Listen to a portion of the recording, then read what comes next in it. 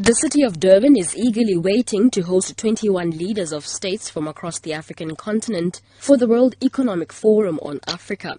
The three-day gathering consists of breakfast sessions and workshops that will provide a platform for entrepreneurs to share their experiences with international counterparts. The meeting is expected to contribute significantly to the province's economy. However, a local trader, Mandombi Ngobo, who has been selling her goods on Durban's beachfront for the last 10 years, has a different view. Ngobo says supporting their families has become difficult because the profit they derive from tourists during international events in Durban is not enough.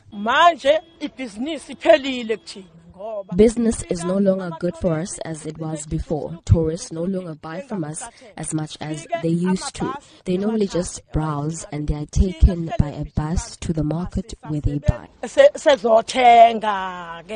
Meanwhile, KwaZulu-Natal MEC for Economic Development, Sihle Zikalala, believes the meeting will contribute significantly to the province's economy. This financial year, we will have at least 450 million, which is direct from business event, which will be the total impact of 1 billion. And that is very key in growing the GDP of the province and creation of jobs.